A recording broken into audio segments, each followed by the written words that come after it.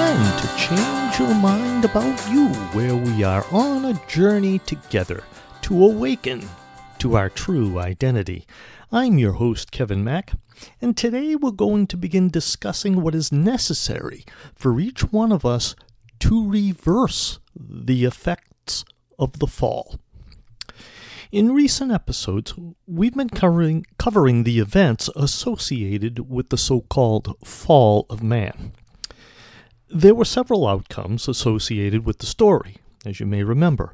Upon eating the forbidden fruit, Adam and Eve became fearful. That is what is meant by their eyes being opened and having the impulse then to cover up their nakedness. They covered up out of fear. So here we have the beginning of their perception of separation from one another. Therefore, the separation has its origins in fear. Yet this fear was not simply limited to their relationship. They were also fearful of God, which is why they attempted to do the impossible by hiding from His presence. Now remember, they were created in God's image and likeness. And since they were now fearful of the one in whose image and likeness they were created, they now were also afraid of their own true selves. This newly established presence of fear in their minds caused them, the two, Adam and Eve, to distrust, that is, hide from God and each other. And it is this distrust that in effect causes their minds to become distorted and thus perceive one another as separate.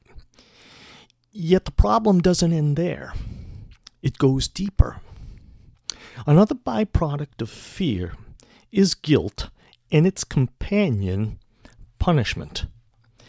Adam and Eve hid from God because of the guilt that fear also produces. So guilt goes hand in hand with fear.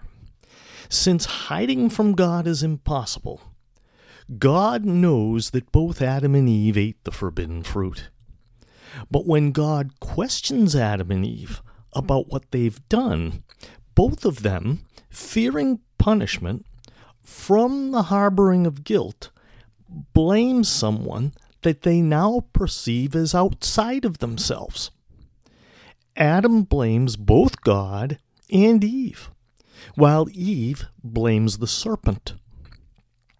Neither of them take responsibility for their error. This imputation of blame on others for one's own actions is not only dishonest, but also makes conflict inevitable. Why? Recall that God is always present everywhere. He never leaves or forsakes. So God is always present in the human mind. And His presence is always manifested as love, since God is love, as it says in 1 John 4 and verse 8. However, with the introduction of fear into the human mind, fear and love, two polar opposites, now exist in the human mind. These polar opposites pull the mind in two diametrically opposed directions. As a result, the human mind has become split due to the tension created, that is, conflict, by fear and love pulling in opposite directions. It's like stretching an object until it fails. It's the perceived presence of these two opposing forces that have been and remain responsible for all of humanity's ills. However, there is good news. While love has been established in the human mind and is eternally present as God created it, Fear has been learned as the result of human error. The taking in of fear into the human mind is a mistake. Since it was not established by God, it is both temporary and can be corrected. So the question now becomes, how can the error be corrected? How is the split in the human mind to be healed? How can we undo or reverse the effects of the fall? To answer that question, let's begin in 1 John 4 in verse 16. It says there, "And so we know and rely on the love God has for us. God is love. Whoever lives in love lives in God, and God in them." The scripture says we rely on God, who loves us, to provide a way out of this mess that we have made for ourselves. The scripture tells us that God is love, and that if we live in God, that God will live in us. But the implication here is God living in us fully or wholly. We know that He never leaves or forsakes, and He lives within us. However, in our current state of mind, in the case of our split mind, He is not fully present. So how do we allow God to live fully and completely in us? Verse 17 of 1 John 4. "This is how love is made complete among us, so that we will have confidence on the day of judgment. In this world, we are like Jesus. God lives wholly in us. His love is made complete in us when we are like Jesus in the world. And since Jesus said, 'I and my Father are one,' in John 10 and verse 30, we in the same way become one with God when we follow in the way of Jesus. In fact, this was one of the final messages Jesus left with His disciples before His crucifixion. John 14 and verse 7. Let's read there. "If you really know me," Jesus says to His disciples, "you will know my Father as well. From now on you do know Him and have seen Him." To be like Jesus in the world, we have to know Him. And Jesus said, if you know Him, you know the Father as well. That means you understand Him. You are of one mind with Him, as it says in Philippians 2:5, where Paul wrote that there. And if you are of the same mind as Him, you also have the same mind as the Father. And what does this involve? Jesus explains. Further on in John chapter 14, we'll read verses 11 and 12. He says there to His disciples and to us and anyone else who will listen and trust Him, "Believe me when I say that I am in the Father and the Father is in me." Or at least believe on the evidence of the works themselves. "Very truly I tell you, whoever believes in me will do the works I have been doing, and they will do even greater things than these, because I am going to the Father." The works that Jesus did are the physical evidence that God lived in Him. And what did Jesus do? In short, He was an enlightened teacher and a miracle worker.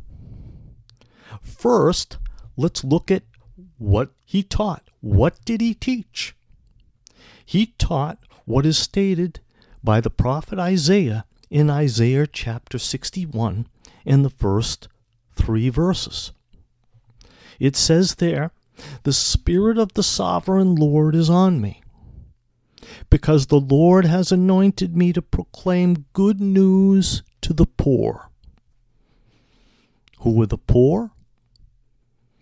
They're the downcast, those that struggle to survive, those that suffer death before their time.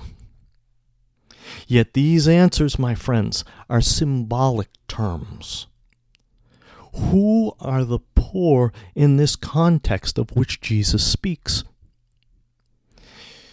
It is every living thing that we perceive. The conflicted, those that live only to die in the end, those that experience joy only amidst suffering. These are the poor, you and I. He continues, "He has sent me to bind up the brokenhearted." In other words, those who grieve and suffer loss. To proclaim freedom for the captives.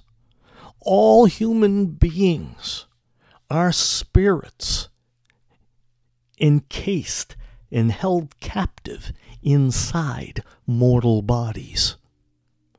That's what he's referring to. And release from darkness for the blind. Jesus referred to himself as the light of the world. He is sent to enlighten all minds that suffer in darkness and cannot see the fullness of who they are. To proclaim the year of the Lord's favor and the day of vengeance of our God. It means to restore our minds to the wholeness with which God originally created them. To comfort all who mourn and provide for those who grieve in Zion. What's he going to provide? To bestow on them a crown of beauty instead of ashes, the oil of joy instead of mourning, and a garment of praise instead of a spirit of despair. What he's talking about in these poetic verses is a complete transformation of identity.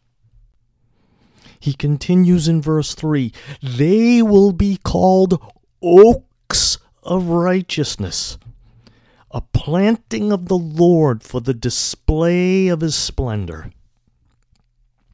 What beautiful poetic language Isaiah uses here.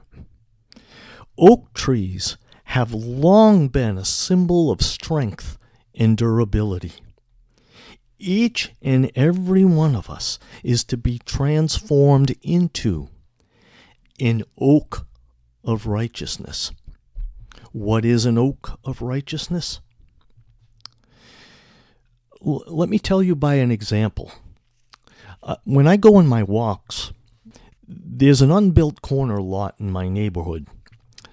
And in the midst of that corner lot, it's a lovely green lawn, and there stands a glorious spreading oak tree.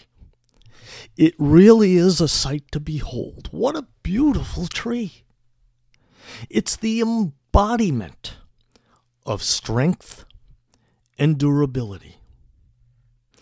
Each and every human being is to become glorious in a similar manner as to that oak tree.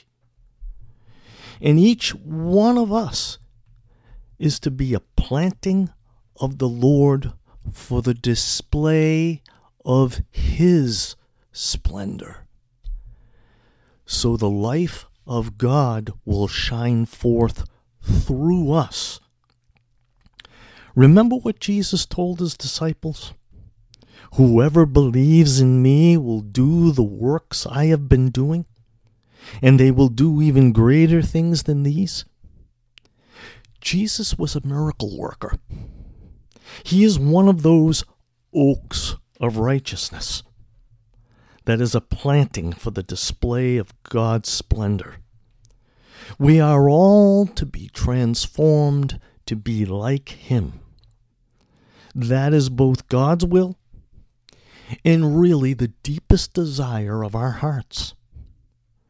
Thus says the Lord's Prayer, "Thy will be done on earth as it is in heaven." We are destined to become oaks of righteousness, a display for the glory of the Lord's splendor. The question is now, how will all this manifest in our lives?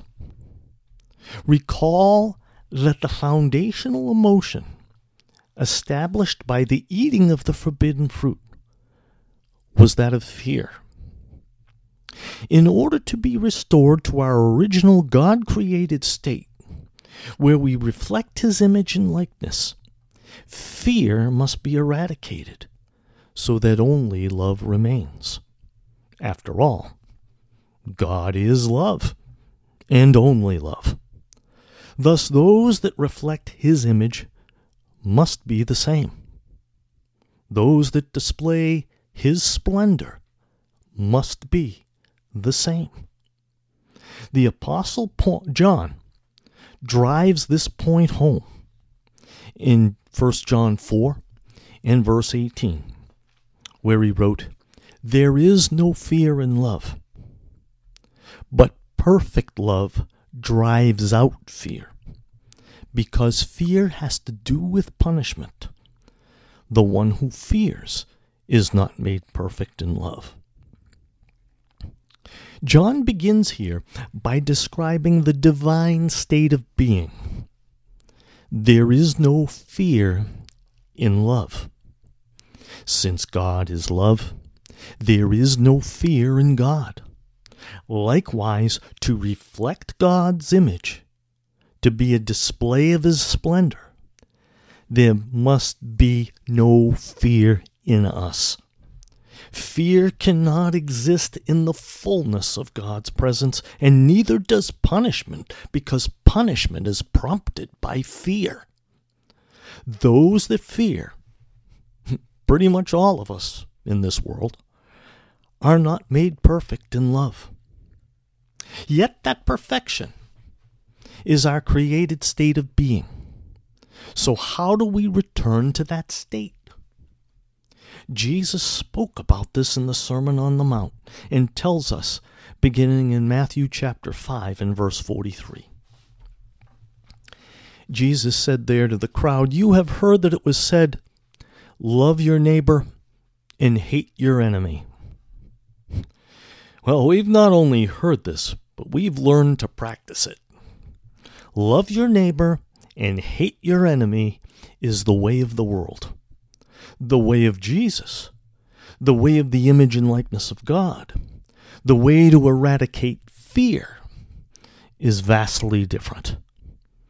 Verses 44 and 45, Jesus continues, "But I tell you, love your enemies, and pray for those who persecute you, that you may be children of your Father in heaven.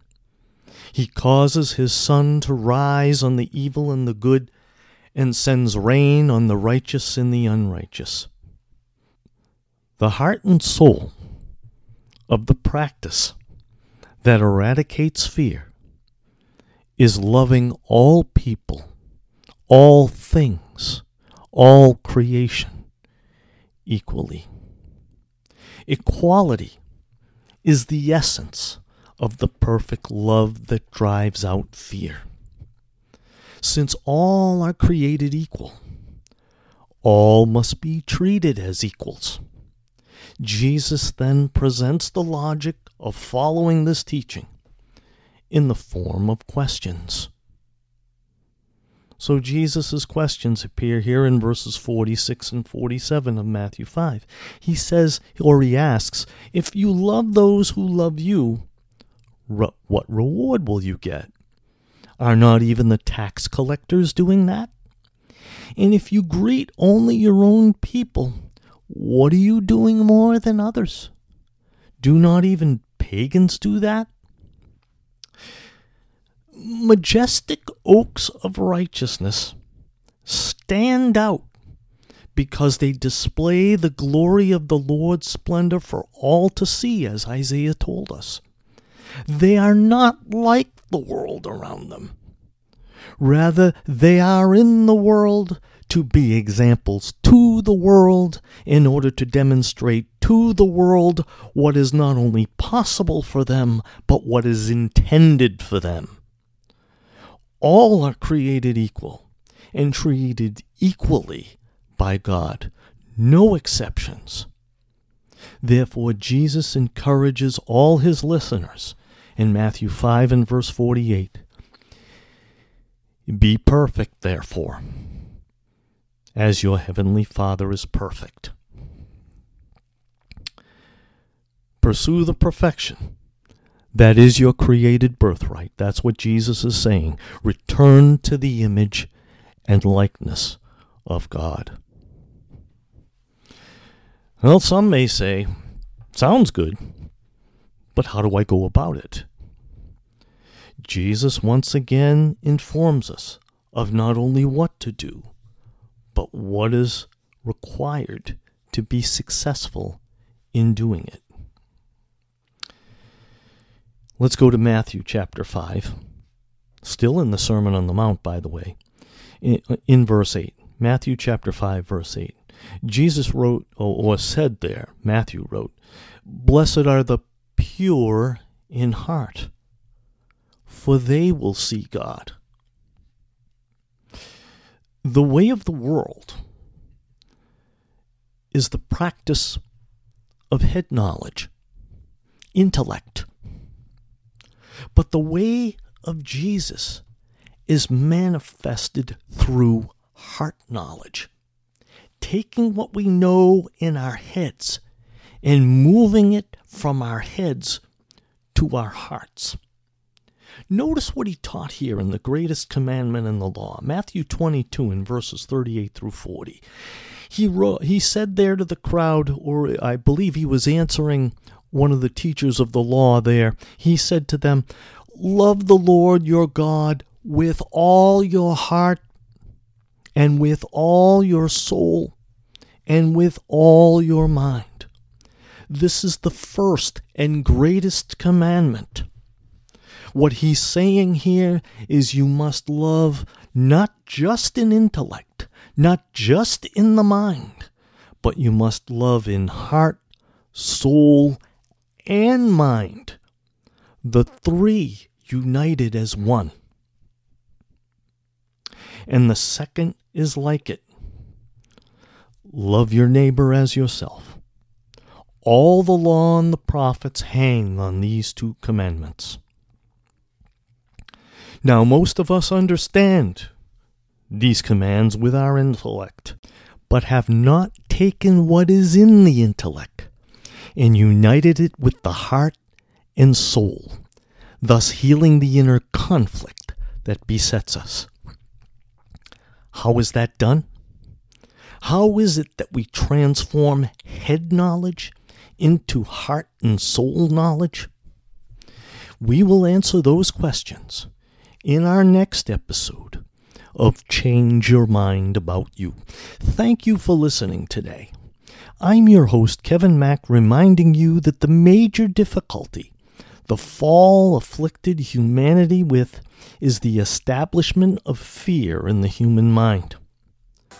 From this basic emotion stems all of humanity's ills. To reverse the effects of the fall requires that fear be eradicated.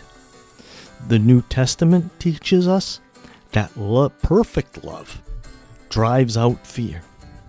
So each of us must learn to love both God and others perfectly, meaning equally, as Jesus both did and taught. Having a knowledge of his greatest commandments, though, is not enough. Such knowledge must be transmitted from our heads to our hearts. Only by doing so will the effects of the fall be reversed and all of us restored to our original God-created state, where only love exists and things become on earth as they are in heaven. I hope today's episode was both enjoyable and helpful to you. I would love to hear any feedback that you may have. Your comments and questions are always welcome. Please direct all correspondence to Kevin Mack at changeyourmindaboutyou.com. Once again, thank you for listening today. And until next time, take good care and be well, my friends.